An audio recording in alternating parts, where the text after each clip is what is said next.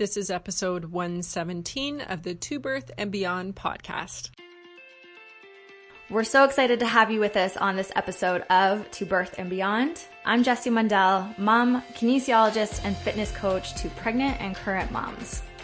And I'm Anita Lambert, mom, pelvic health, and orthopedic physiotherapist with a focus on women's health. On the show, we provide information and education on fitness, the pelvic floor, fertility, pregnancy, birth, postpartum, and women's health. We offer a brave space to have candid and vulnerable conversations on the struggles and joys of motherhood, including all aspects of our physical, mental, and emotional health. While you're listening in, please remember that the information on the show is not meant to diagnose or treat any medical conditions. Please speak with your medical provider for all things related to your healthcare. We're so excited to have you. Let's dive into today's show. Hey, it's Anita here. Before we jump into today's episode, I wanted to share with you that I created a brand new free prenatal pelvic floor resource for you. It's a free ebook with 3 common misconceptions when it comes to preparing your pelvic floor for birth and includes 3 tips of what to do instead. If you're pregnant or know someone who is, this resource is key for preparing for birth. The tips I share are what I teach and have worked through with hundreds of prenatal physiotherapy clients, and I used myself with both of my pregnancies. Also, a bonus is that 2 of these tips will also give you a head start on your postpartum recovery by understanding how to connect to your pelvic floor before you even give birth. You can go to the link in the show notes for this episode at tobirthandbeyond.com or to my website, holistichealthphysio.com, to download your free ebook today. So welcome back to another episode of the To Birth and Beyond podcast. It's Anita here.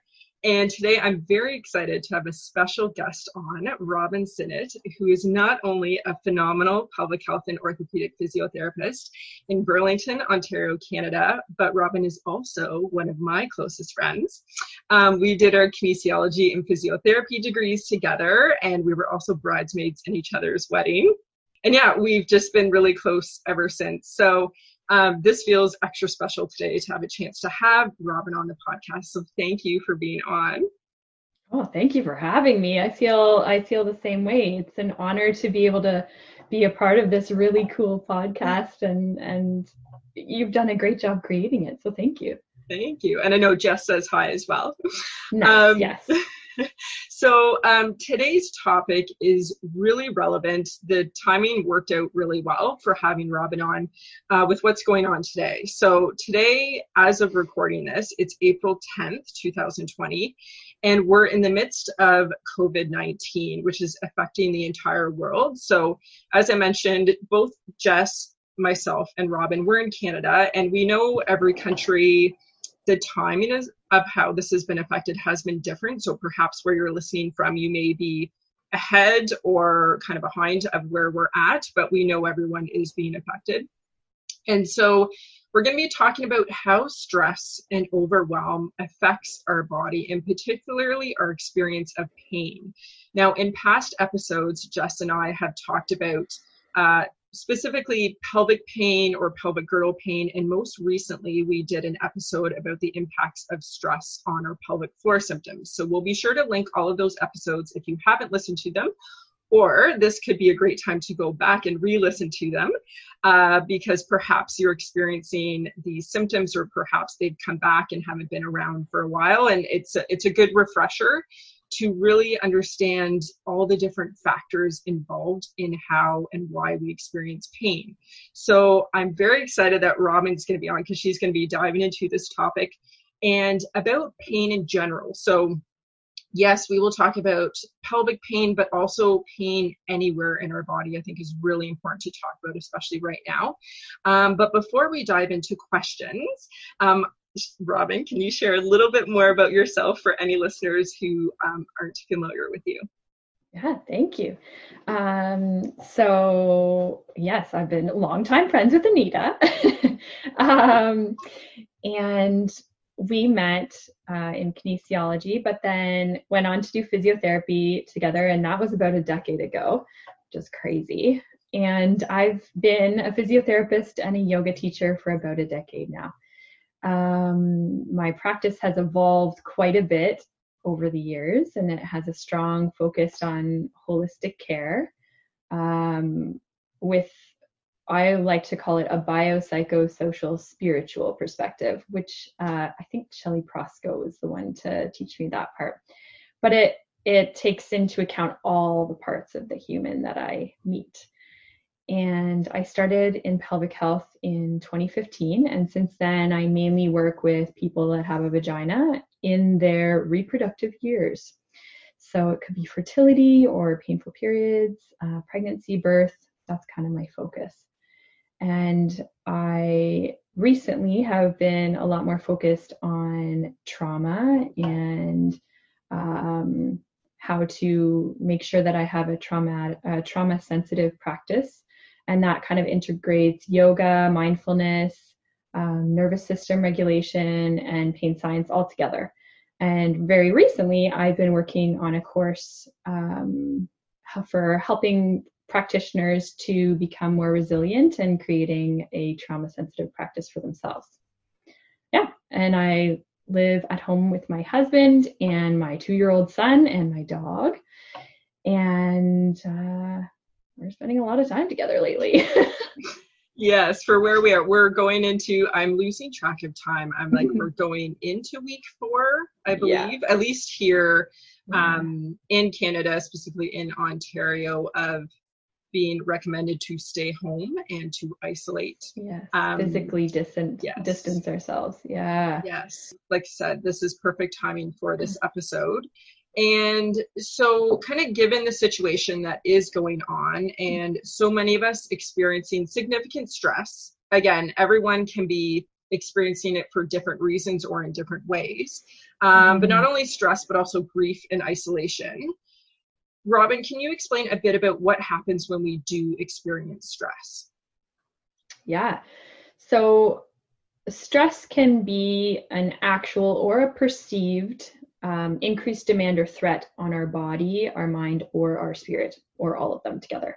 And so recently I have kind of learned a little bit more about the polyvagal theory, and that's a theory that Dr. Stephen Porges puts out. And the reason I liked it for helping me to understand stress was that it really helps to connect the body and the mind.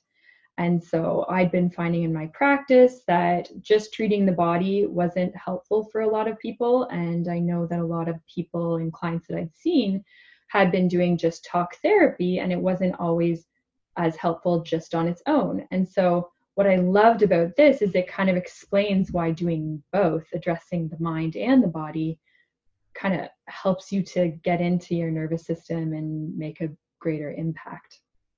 So with stress, it's innate and normal for us to react kind of like mammals do when they're faced with a predator. And so they go into fight, flight, or freeze, which a lot of people have heard of when you talk about stress. And that can look different for everyone. But I kind of like to think of our brain first. And so if you think of our brain on a very general level, there's the lizard brain, which is like the brainstem and the cerebellum, and that's our innate survival mechanism. That's what's activated in stress. Then we have the mammal brain, which is the limbic system and emotions and memories and all of that. And then you have the human complex reasoning brain on top of that. And again, it's the instinctive lizard brain that produces our stress response and our survival response. It's innate and it's automatic, and it's not something that we really can consciously control. And so just even giving ourselves permission to accept that our response in a time of stress is pretty innate. It's not something that we should judge or that we have control over. So in polyvagal theory, they kind of explain it like imagining that any stress that we have is like a predator chasing us. And so that's a common theory that's often used with birth too, right? So if you think of it like that, even though in cavemen days, let's say, that would have been an actual predator, now it's not really. It's COVID-19 is not an actual predator that you can fight. And financial stress, emotional stress, all of that isn't necessarily a predator, but our body still has that same physical response and actually emotional response as if it was. And so you can think of it like a traffic light, and that's how we go through the steps. And so this is just one way to think of it, but I really liked it. It connected for me. So when we come upon a stress, you first go through the green light. And if you think of that, you can think of that as our social engagement. And so what we do first is we look around and we kind of see, are the people around us calm? Do we have people around us that are supporting us? Can we see that everyone's body language is calm, or are we seeing a lot of people that are tense? Can we see people smile and crease their eyes? Can we hear a slow and a low voice speaking to us? Those are all things that indicate safety to us, and they actually stimulate a relaxation response in our body. And that's actually called co-regulation. And so we can regulate our response by seeing someone else regulate their response. If we see someone who's calm, we become calm. If we see someone who's tense and amped up, that also happens to us, or can. So if we can see that, and we can see around us there's lots of calm, then we tend to go into more of a calm state in our nervous system. And that's called parasympathetic or ventral vagal in the polyvagal theory. And so that's when our body goes into relax mode, and all the blood in our body comes back to our center, our digestion improves, our sleep improves, we have decreased cortisol and increased oxytocin, our muscles relax, our pelvic floor muscles relax, and we have a normalized libido or hormone cycles. Healing and immunity also happens when that happens. So that's wonderful. If that doesn't tend to happen, then we would go to the next state of survival, and that would be like a yellow light. And so yellow light is what we know as our flight or fight, or our sympathetic nervous system response, which is our body's way of helping us mobilize to deal with the stressor. And so first, in the mammal response or the instinctive response, we try and run away, because that is the safest, easiest option. And so that might feel to us like anxiety or an adrenaline response, or it might feel like we can't sit still, or fear. We might get poor sleep or have irritable bowel in that state. Sometimes we have to go to the bathroom more often when we're there. With that, trying to get away from the enemy or to fight the enemy, we also have all our blood go to our muscles for flight or fight. So running away or fighting the enemy. And so I think this would be a good time, if you're more interested in this, to also go to that episode 115 on stress and your pelvic floor. We'll talk a little more about it after, but that's kind of where this fits in, right? If your pelvic floor is impacted by the stress, then that's huge for pelvic health concerns.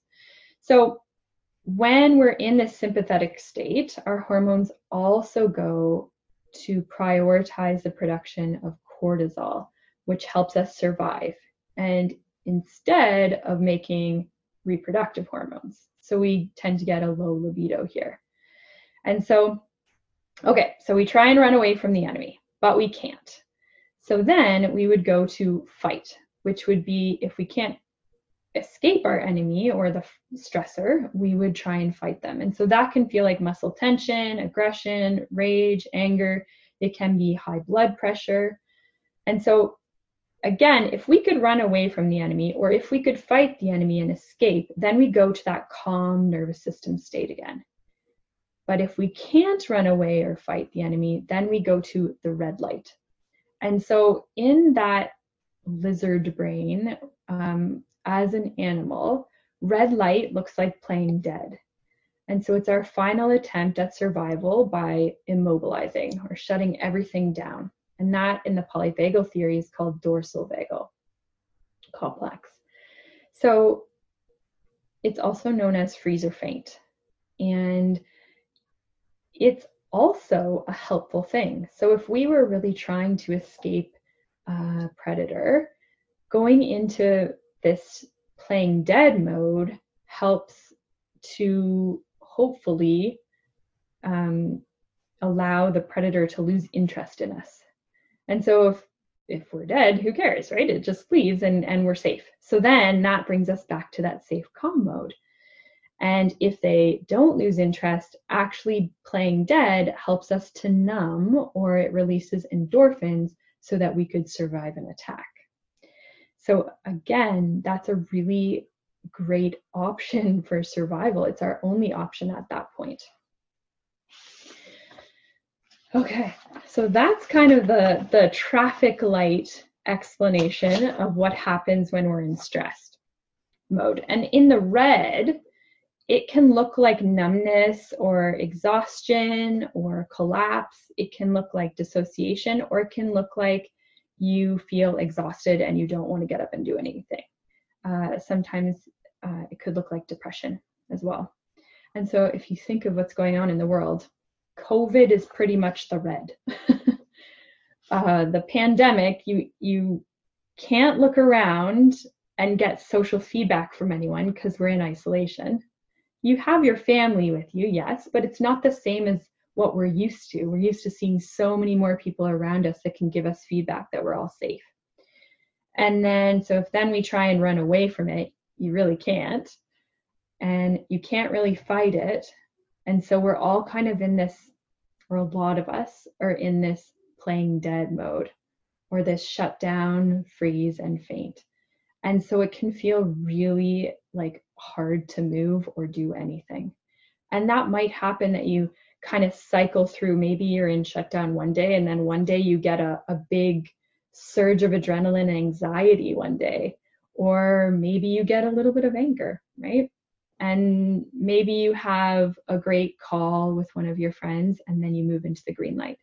And so our stress response can go into any of those lights, depending on where we're at. Yeah, I really like that. I haven't heard the light analogy before, and I think that's such a helpful way to explain each of those. And I think so many people are going to resonate with, understanding which light that they're in currently. And I totally agree, like the cycling through, because I even feel that personally. I feel like kind of go through different lights even throughout the same day, kind of depending what you're feeling. And then also how you talked about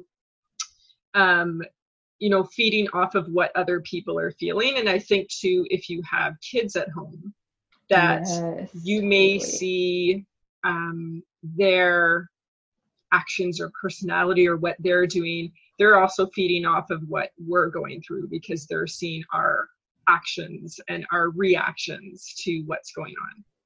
I totally agree. That's absolutely. And then I've been noticing myself even like, okay, so he's definitely feeding off me when I'm stressed, but then I also feed off him when he has a tantrum. That doesn't help my stress system, but yeah, absolutely. And it's none of those lights are bad.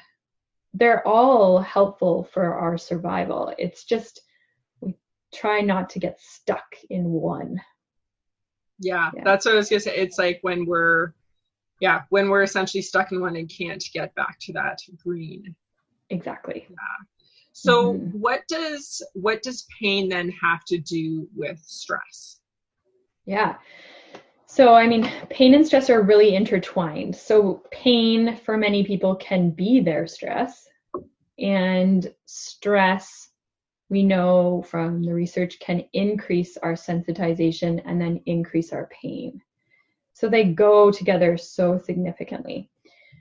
And the way that I found it kind of related with polyvagal theory was that pain is one of the main ways that our body warns us of the threat. And so it can be an actual or a potential threat. So that means something that really is dangerous or something that we're worried will be dangerous. And so it could be a potential threat in our body or in the outside world around us. And so in acute pain, so that's pain that's in like the first, let's say 72 hours-ish, but it could go in some cases up to 2 weeks. So that's the first little bit after an injury, and our pain is a warning telling us to be careful and protect the area, because if we do too much or move a certain way, we actually could threaten to hurt that area more. And so again, pain's pretty helpful there. In persistent pain, that's when the normal course of healing over time doesn't really result in a reduction of pain. And so instead, the pain is then a result of a sensitized nervous system in which the warning, it's much louder and stronger than it typically would be. So it's warning you of a potential threat way before, way sooner than it used to, or it's warning you way louder and sending very like significant pain. And so just to make sure that I say this, all of those pains are real and they're all from our nervous system. And some have to do with injured tissues or like muscles or bones. And some have to do with how our nervous system is interpreting our world and how it's sensitized to that. And so, again, I'm going to quote Shelley Prosko quite a bit. Not quote her, but give her credit for all this. So she also said something which I really loved, and she said that all pain is an output of the human. So when I first learned it, we learned like all pain is an output of the brain. But I really liked the human, because pain has to do with like all your thoughts, your expectations, your emotions, the immune system, the nutrition that you have, and your past experiences with injury. There's a lot, and your environment at the time. And so your brain constantly and your nervous system constantly interprets the environment and evaluates the amount of threat or danger based on your beliefs, your memories, your experiences, and your situation and your mood. And so that's where, again, the polyvagal theory comes in. If there's a threat, you get pain. So if you're in yellow or red, you are more likely to experience a little bit of that pain, especially if you're experiencing danger in those. So if you experience danger, that can amplify the warning to get out of there, right? And pain is our warning to get out of there. If you feel safe and supported, that can like silence the pain. And so if we think about how we can get ourselves back into the green light, that also can be what helps us get out of pain. And so with that, there is some evidence that stress hormones, adrenaline and cortisol, they increase our hypersensitivity in our nerves. And so then we feel pain sooner. And then we also know that endorphins, which are feel-good hormones, they do the opposite. So they increase our ability to tolerate pain. Yeah, and I think it's good to mention too, if you're hearing this and when we talk about persistent pain, so often when Jess and I talk to you, that is the language that I use. And traditionally, a lot of people would say chronic pain. Yeah. So perhaps you're experiencing chronic pain and you're kind of resonating with what we're talking about, but then maybe it's not crossing over when we talk about persistent pain. But basically, that's the language that a lot of professionals are now using and encouraged to use versus chronic pain. And in terms of with the stress, I think it's good to bring up as well that when we talk to our clients, like a lot of time this stress or these kind of factors involved with our experience of pain are subconscious. So oftentimes we're, encouraging clients to, take some time to think about maybe factors maybe you didn't think were stressful or related to your stress. And for some people, it may not come up for weeks or months or years down the road. And then they look back and realize, okay, that was actually a stress to my system, but I just had no idea that it was. Yeah. And I think our society has really rewarded focus on our like neocortex logical analyzing brain, which really truly takes us out of our body. And so it is really hard sometimes if you've been out of your body for a long time. It's really hard to go back into it and realize what feels safe and what doesn't, because there's so many societal like, well, I should be okay with this, so it can't be that, right? And so sometimes it takes a long time to realize what those messages are and whether they're actually our thoughts or they're just what we've been taught. Yeah, it's a lot. And that goes back to even things we've experienced as children, or you've experienced abuse as a child, and that often will take you out of your body. And so, that can really contribute to perhaps the pain you may be experiencing as an adult or later in life. Yeah. So if you think about that too, if you did experience that as a child, chances are that you couldn't escape or fight it. So you might be in the red freeze or faint mode or shut down. And just to normalize that response, it could look like depression, it could look like numbness or dissociating, and to know that that actually is the best way for you to get through the stress that you're going through. And so it might be that your body is a little stuck in that mode, but it was there for a very important reason, and that it wasn't failing you, it was actually helping you. And so let's go into also some of the myths around pain, because there's a lot of them. Yeah. So I'll touch on a couple. But they're and again, and we've talked about in many episodes too, and I know a lot of health professionals it's now being spoken about a lot more, but still much more education needs to be out there. So Robin, if you could share some of those myths about pain. Yeah, so the first one that is right along there with the whole societal focus on logical analytical brain is no pain, no gain. So the harder you work and the more you feel discomfort, the better you'll be, right? So if we go back a bit and think of pain as our warning of potential threat, if we ignore the warning and keep doing what it's telling us not to, what's going to happen? The pain's going to get louder and try and warn you more, or your stress response will get louder and stronger so that you listen to it more too. And so actually doing the no pain, no gain can result in flare-ups, or it could result in kind of your body trying to signal you in other ways if you're not listening, right? The other one, so to go on the opposite end of that, is to always avoid things that cause pain.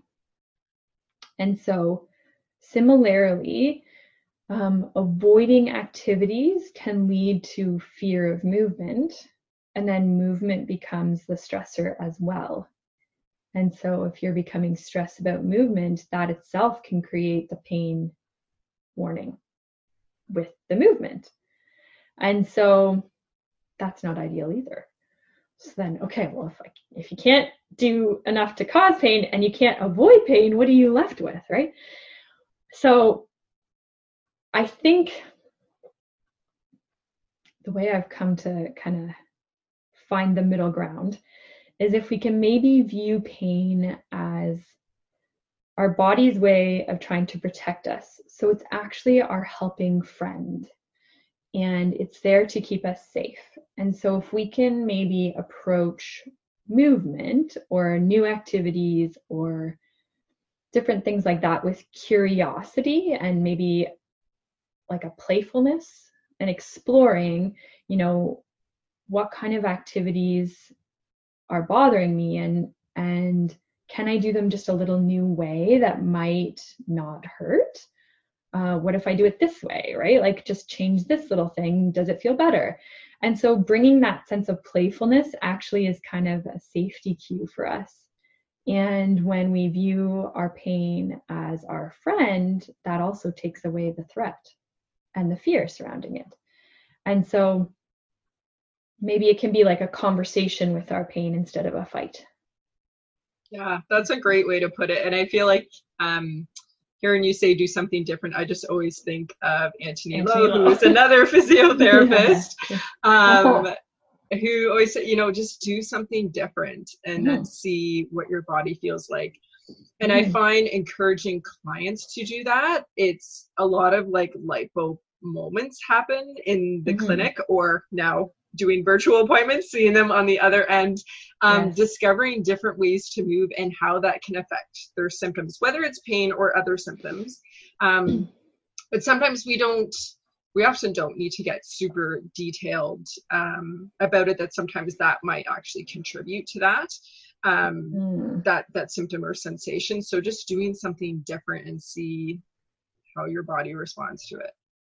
Yeah, I think I love that part from Anthony Lowe, and I think he does a really great job of approaching things with such curiosity and like lightheartedness. And if we can do that with our own body and our pain and our activity, I think it totally takes away that fear and that threat from what we're doing. Were there any other myths that you wanted to bust about pain, or those were the key ones? Those are the main ones. Yeah. Love it. I'm sure there's tons. Yeah.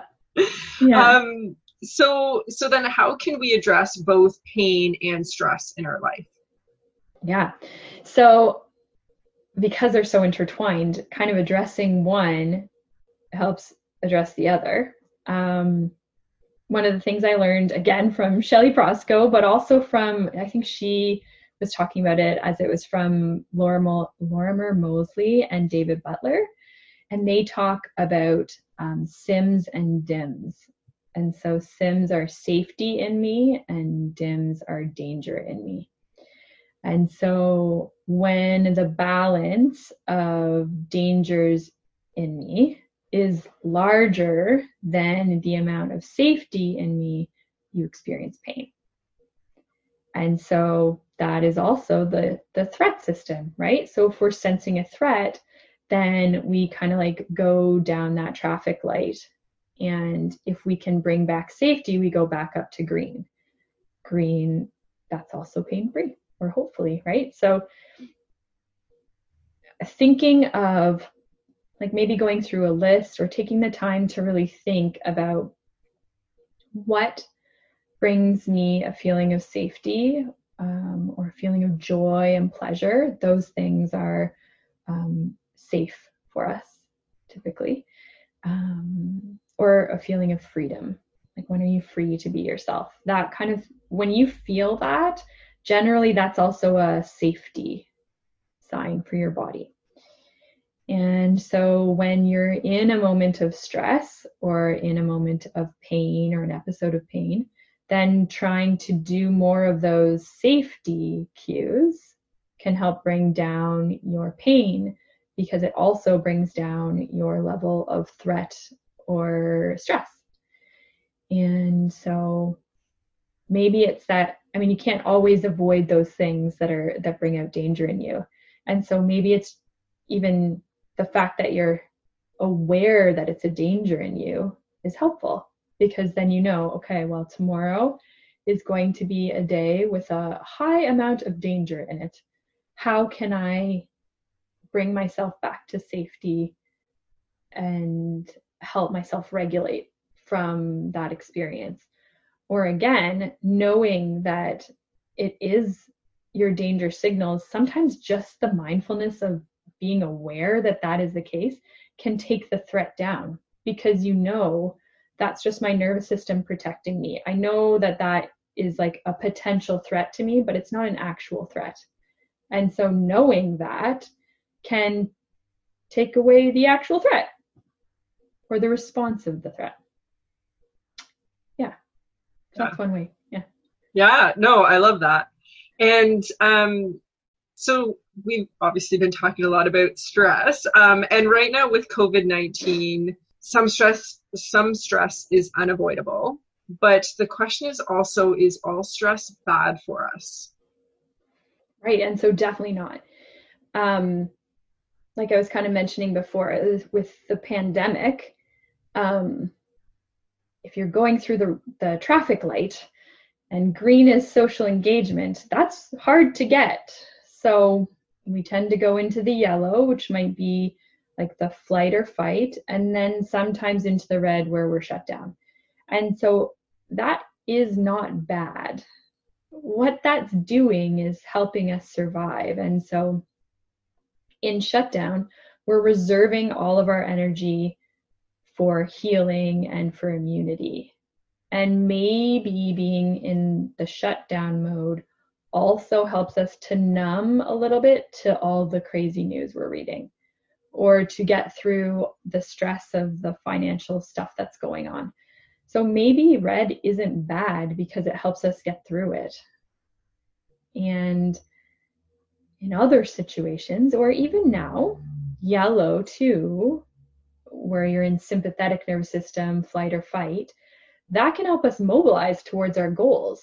It can help give you that adrenaline rush that you need to get through working from home while also taking care of kids at home. It can give us energy for exercise, and it gets us through really difficult things. So it is literally our friend. Like it's our survival mechanisms. I would say that,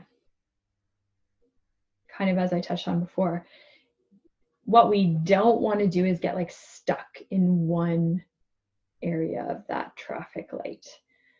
And in animals, when they come upon a stress, they get this like buildup of adrenaline and cortisol and they run away. So they release it, or they use it up, or they fight the enemy. And all that muscle tension that's built up, they get to release it by fighting. And if they play dead, they still release it. So if an animal's playing dead from the predator and the predator leaves, the animal will get up and it will shake, kind of like our response to shock, like how you get that shaking that you can't stop.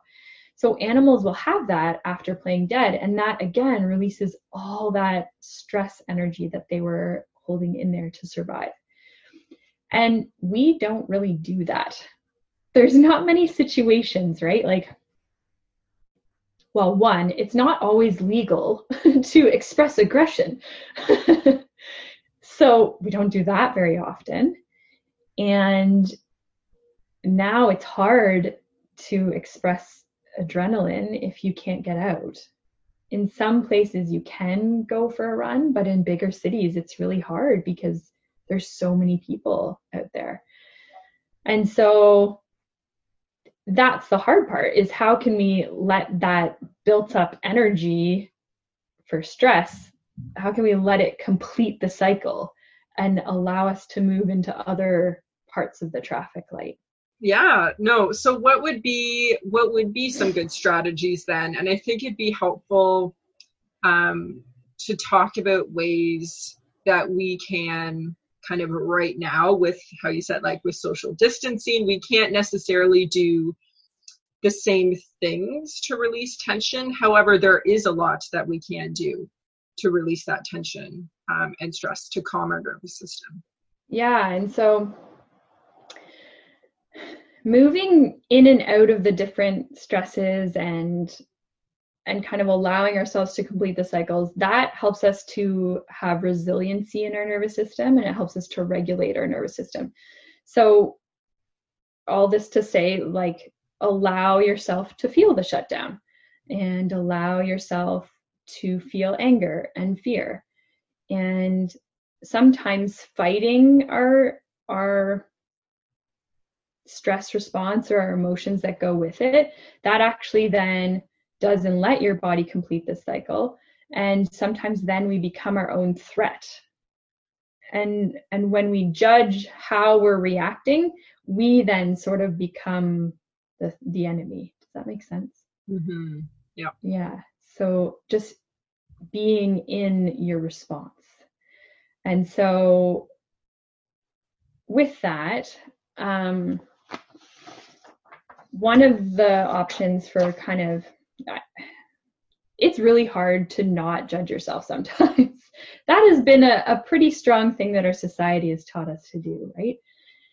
And shame is pretty strong too in our society. And so Dr. Kristin Neff and again, Shelley Prosko. And we should I realize we haven't actually mentioned who Shelley Prosko is. Do you want to say a little bit about her? She's an amazing physio as well. Yeah. Shelley Prosko is a physiotherapist and a yoga teacher in Alberta, Canada. And so she does a lot of work on pelvic health and yoga and stress and actually self-compassion. So that's what she and Dr. Kristin Neff have in common. And that's a way that we can kind of speak more kindly to ourselves and take away the threat that our own judgment, our self-judgment has. And so when Dr. Neff did the research on self-compassion, she found that when compared to self-esteem, it's associated with greater emotional resilience. So that's what we're looking for in the stress system, right? More accurate self-concepts, more caring relationship behavior, less narcissism, and less reactive anger. So it allows us to regulate our nervous system and keep healthy social engagement. So in compassion for others, it requires that we become aware of their suffering and that we are moved by their suffering so that we want to kind of respond as if that pain was our own a little bit, right? And it moves us to want to help and understand with kindness and actually not judgment. When we are expressing compassion to others, that's what we do. And so in compassion, you also realize that suffering and failure and imperfection are part of our experience as humans. And it's not that that's a failure of the person. It's just a part of being a human. And so most of us find it easier to do that for others and less easy to do that for ourselves. And so when you can offer it to yourself, that is a cue for safety in our own body. And so if we're going through a stress, speaking to ourselves with self-compassion, that can bring us back to safety. And so Dr. Neff has this self-compassion break. And so the first step of that is, so when you're in a moment of suffering or stress, you first acknowledge that it's a moment of suffering and it sucks. And so that's kind of like mindfulness a little bit. And you're not denying that you're going through it and you're not trying to cover it up. And you're also not trying to judge it. And then the second part is acknowledging that suffering is a part of life and you are not alone in this suffering, that a lot of people are suffering too. And all humans suffer and fail and are imperfect. And then the third part is, may I be kind to myself in this moment? And so that's finding a way to offer yourself kindness. And so maybe that is feeling really stressed and saying, no, I do need a nap. I'm going to take a nap with my kid.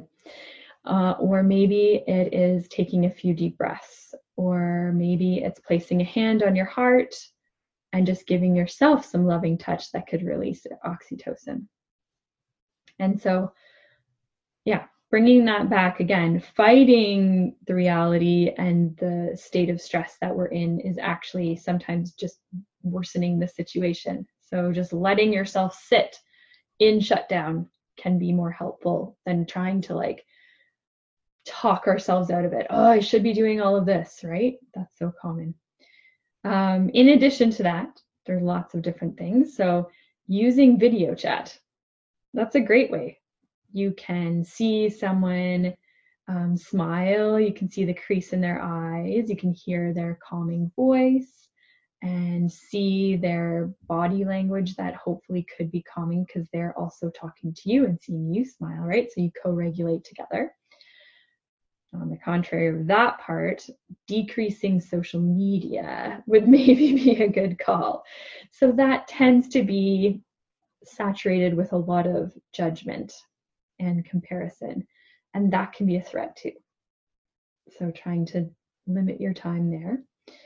Play is a really cool way to help your body move in and out of the stress response. So thinking of like playing tug of war with your dog, that's technically like a form of fight, but it's safe fighting. So it gets you that like practice moving into fight or flight and then coming right back out of it once you're done playing with your dog, or like snuggling your dog after, and then that's your cue. Okay, I can come back to safety now, right? The same thing goes for your kids. So wrestling with them or playing chase, you're practicing with your adrenaline rush from flight, but you're also in a safe situation. Running can do that too, or like physical exercise. Learning something new. So that's kind of like play, your curiosity. And when you learn something new, you kind of have to be in the present moment and mindful, because all of your energy is going to like figure out the task at hand. And so what better time than in isolation to learn something new? Cross stitch, knit, sculpture, whatever. Singing and dancing. So singing actually is really great because it calms your breathing and really slows or lengthens your exhale. And there's some thought that the toning or the vibration in your throat can help to stimulate the vagal nerve, which has to do with the polyvagal theory. Dancing and music is a great way to get that nervous system activation while still feeling safe. And you usually have fun doing it, especially with kids. Yoga has been shown in the research to stimulate that green light. So calming down your nervous system, improving your tolerance for pain. So many benefits to yoga. That's like a whole podcast episode. Anyway. Yeah, I feel like we met anytime we talk about like pelvic pain, pelvic floor, like yin, well, yoga. But yeah, yin yoga often will come up just because there's been great evidence to show how helpful it can be. And you and I see it all the time with clients. Like it's amazing. But again, it has to, any of the things that Robin just mentioned, it's not that they're all going to be what works for you, or you don't have to feel you connect with all of those, because you might not. And so it's about finding what strategies do work for you. Because I know, and even like I'm even thinking about right now, like being at home and stuff, like sometimes for me, the flight is I will go to another room and close the door, because that is like a way to actually flee and like kind of still sit in what you're feeling, but allowing you to kind of get away, because that's pretty much all the only way you can get away right now. Or the deep breathing. And I always tell clients, I find it so interesting because growing up, I feel like you'd hear from other people, like, just take a few deep breaths. And as a kid, you're like, yeah. And then now as physios, I'm like, oh my gosh, it's like, it really works. Actually, it works. And when clients are just like the impact of deep breathing, connecting to your breath is quite incredible. And I find for me right now, that's a huge strategy I use, because you can use it anywhere, anytime. You don't need anything. It's that whole quote, like it's such a simple quote, but just breathe, like that's just says it all. There's a really cool study, I hope I can think of it off the top of my mind rather, but it found, I think 5 minutes at least for a few times a day, so 5 to 6 times a day. If you could do slow breathing in a relaxed position, you had improved sleep, improved digestion, improved pain threshold, so your pain went down, decreased feelings of anger, depression, and tension, and you stimulated the parasympathetic relaxation response with like 5 minutes of breathing. That's so easy, right? And you could do so many different types. You can do the 4-7-8, where you breathe in for 4, you hold for 7, you breathe out for 8. Or you can do Ujjayi breath, which is the yoga breathing that sounds like that ocean wave, where you breathe in through your nose, you breathe out through that sort of noise with the closed mouth. Or alternate nostril breathing does that too. So there's so many ways, and the most important part is just that it's slow and in a relaxed position. So yeah, huge during the day. And to touch on that too, even just verbalizing what you're doing to your kids can actually help them co-regulate too. So just saying like, oh, I'm feeling really overwhelmed right now, I need to go take a break. Then that gives them permission too to go take a break when they're feeling overwhelmed, right? And for another option, so it is also good to safely release aggression. But how do you do that? So that's something too, like talking with your kids and just going outside and like screaming. Just let out screams. They do it. It's so cool to watch. Like I'll watch my son and he'll just scream for the weirdest things. Like I did not see it coming, but he'll scream and then he's fine. He just lets that out, right? Like, okay, he had to release some aggression there and I'm glad he didn't hit anything. So that's a good option. And so, yeah, exercise can be a good release of that aggression energy too, like using a slam ball or a kettlebell, like throwing something at a wall sometimes feels really good. Yeah, I think as well, something a little less physical would be writing it down or talking to someone too, right? Then you get the social engagement, or writing it down. Sometimes just getting it out of your head takes away the threat of your thoughts of it like cycling through. But as you said, not all of these are going to work for everyone, and that kind of goes back to those safety in me and the danger in me, and taking the time to like think through what makes you feel safe, what gives you joy, what brings you pleasure, what makes you feel free. And those are your things that are going to help you to move in and out of those stress responses. And the danger ones are the ones that you're going to have to watch and maybe like help yourself when you're experiencing more of those. Mm-hmm. Yeah. In the recent episode we did about stress in the pelvic floor, and Jess and I were talking about what we've been noticing with our clients. And I was saying about with some of my pelvic pain clients, yes, with all the changes and stresses happening, their pain has increased.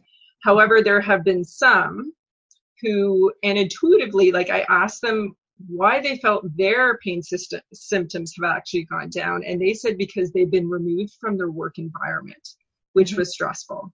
So yes, they are having different financial stresses, or being at home with everyone being at home, but that environment that was stressful has been removed, which that seemed to be what was really a big factor in their pain. And so now what we're also talking about, because we know, or we don't know when they will be back in that environment, but now working on all these different coping or management strategies, so then when that time does come, they will be prepared with how to deal with that stress being back in that environment. Yeah, and I mean, it's quite a time for like shining a light on all the things in our life that were or were not working, and all the things in society that were or not working. I also feel for the people that in this situation are put into their situation of stress at home. And so that's really hard too, of not being able to escape that. And so maybe that is that self-compassion that you can have for yourself for the response that might be shut down, and it might be numbing, and speaking kindly to yourself that that's what your body needs right now to get through. There's a lot. It's a massive range of experiences for a lot of different people. Mm-hmm. And who knew it would happen so quickly? My gosh. Yeah. And we wanted to touch on, I know we could do like a whole separate episode on this, but we'll touch on it a bit, is how all of this can impact in pregnancy and postpartum. Mm-hmm. So yeah, it's totally, we'll touch quickly on each option.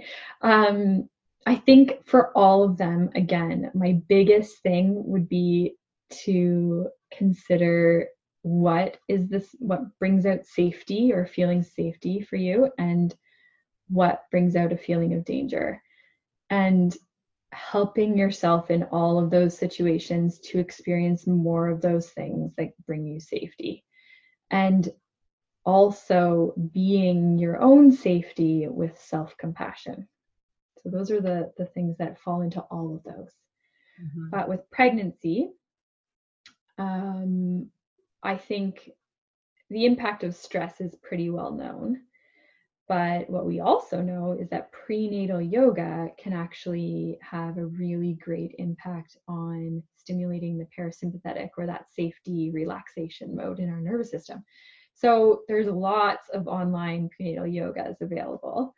So maybe that's an option that you could take at home, right? And creating safety within your home and doing all those options that we mentioned before can help you to get through this time.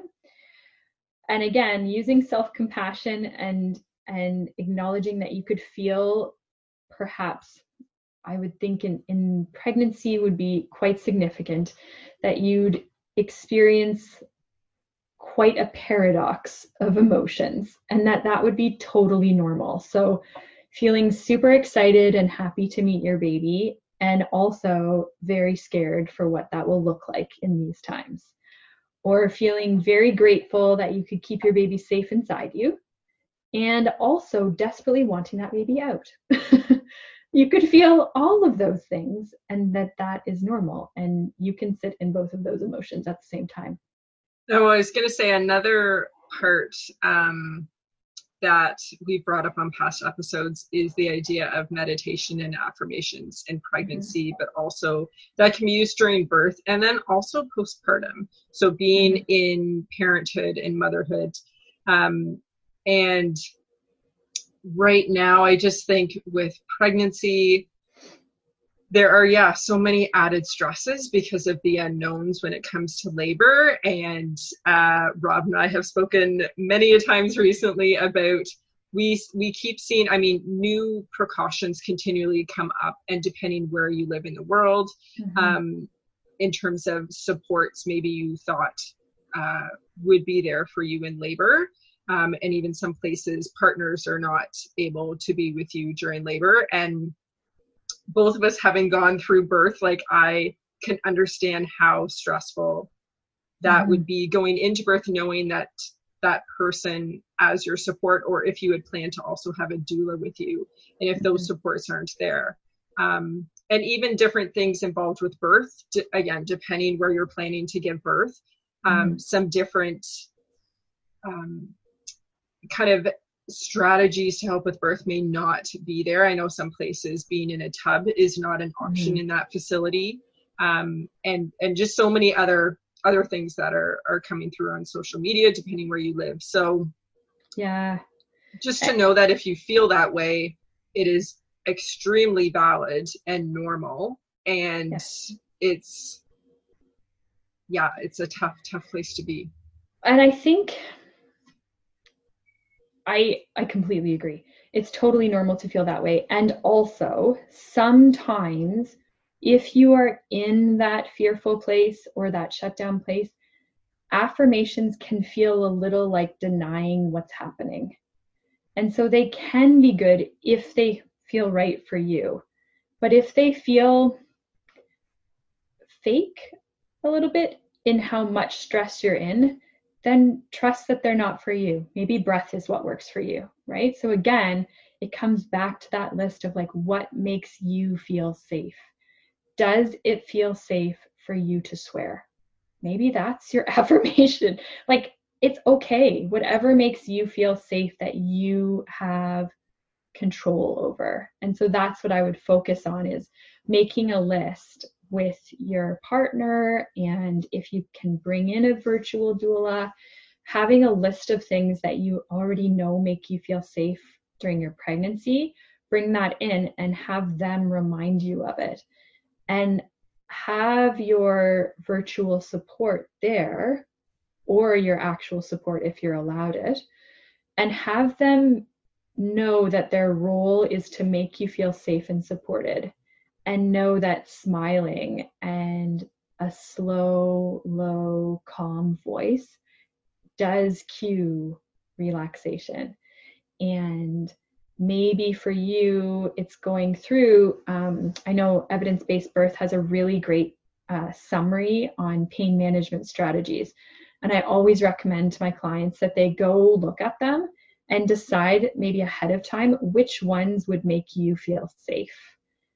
And which ones do you think really would feel like joyful or pleasurable, or again, calming to you, and have that list for your partner or your virtual doula, or even things that you can do.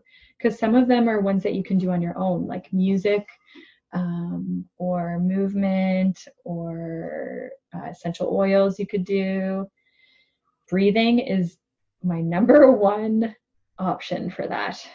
And I would practice it in pregnancy so that your body gets used to the fact that it calms down with it. It knows the second you start that breath that your body goes into this safe, relaxed mode, so that when you do it in your birth, you feel that way as well, and your body knows it. It's familiar. And bring like cheesy stuff. So if you're in a hospital and you don't like bright lights, see if you can bring some battery operated candles. That might give you a little bit of light change, and hopefully that's still allowed. If you don't like really loud noises and the hospital's noisy, bring earplugs. Like there are things that you can control, and they seem silly, but they might make a big difference for you. I know I don't like a lot of noises. That would definitely be something I would do. With birth, if it's possible for you, skin to skin is really helpful for helping you and your baby regulate your nervous systems, because it releases that oxytocin. So if you can do that, that's a really great way to help with stress in birth. And then postpartum, I would also just like to normalize that it's very normal to feel shut down or exhaustion or numb at that point. You can't escape and you can't fight the lack of sleep that you will get or the discomfort that you'll feel probably from birth, right? So it is a stressor that we can't escape or fight. And so maybe just allowing that to be, I think that kind of explains why the fourth trimester and that like hibernation part of the fourth trimester and the rest period is so important, so that we're not fighting that innate response for our body to like conserve everything for survival. Yeah, and skin to skin postpartum too is really great for that, and not just in the first week. Like keep doing it. It's so good. Even later, like when your baby's months old, it's so calming for our nervous systems. Breastfeeding is another situation with that too. Skin to skin helps with that. And actually breath and anything that you do to feel calm or safe stimulates your letdown. And so you get a quicker letdown. And also you relaxing helps your baby to relax, and the baby's jaw will relax with that. So we know in adults that your pelvic floor and your jaw are the first muscles to contract under stress, right? And so if you think of that with a baby, if we can relax the jaw, then their latch would get to be a deeper latch and they'd have a better suck. So that applies to feeding from a bottle or feeding from a breast. Yeah, those are Those are such great tips. And it's so funny because when I hear you talk, I'm just like, okay, so everything I tell my clients, I'm like, we're so similar with that. And yeah, I just think, again, everything Robin just said, if you are pregnant or if you are postpartum or if you're planning to become pregnant in the future, take those in and again, see what resonates with you. Because again, not all of those are going to resonate with you, whether it's for birth or postpartum, but some of them will. And so just kind of taking that moment to see what really fits with you. Or make up your own, like whatever it is. If it's like twirling your hair, do that. My son does that when he's like self-soothing, he twirls his hair. So, I mean, like, do your thing. And know too that all of these things in all of those phases will help with your pain, because anything that helps with your stress helps with your pain. So pelvic girdle pain in pregnancy, we know that's related to stress. So anything to help you feel safe or relaxed will help with the pain there. Same with birth. If we can stimulate that relaxation response or the parasympathetic nervous system, pain threshold improves so you can take more pain. Same with postpartum, and we know it with breastfeeding too. Yeah. So in terms of, we've covered quite a bit, and I know everyone is going to really appreciate hearing all of the amazing information you shared. What would be kind of the key thing you want people to take away from this episode? To know that whatever your response to stress is, it's totally normal and it's your body's best attempt to try and help you survive. And if you can figure out what makes you feel safe and what gives you joy or pleasure, that generally also will help reduce your stress, or it will help your pain. Awesome. Love it. Where can people find you, whether online or in person, once we can see people in person again? Right. So I'm on Instagram at physio.robyn, ROBYN. And the clinic that I offer services with, it's just me and another physio, Jenny. We work, and it's called Ebb and Flow Wellness. And so on Instagram, that's at your, YOUR, EBB, and the word FLOW. So, yeah. Perfect. And so we will put all that information in the show notes as well, so you can all connect with Robyn. And yeah, thank you again for being on. Oh my gosh, thank you so much. I just want to say it's been such a lovely pleasure to be a part of your podcast. And I think you have done an incredible job of creating a supportive community. And you're going to make me cry because I'm so honored to be on here with you. I think you guys have created such an extensive resource, and I have so much respect for the way that you empower and inform your audience and the way that you advocate. And actually, I love the way that you challenge and explore the messages our society has given us. So thank you. Thanks, Robyn. We hope you enjoyed listening to this episode of the To Birth and Beyond podcast. You can find any links or resources we discussed in the show notes at tobirthandbeyond.com. And if you enjoyed today's show, we would love for you to leave us a review on iTunes and subscribe to the To Birth and Beyond podcast in iTunes or Stitcher.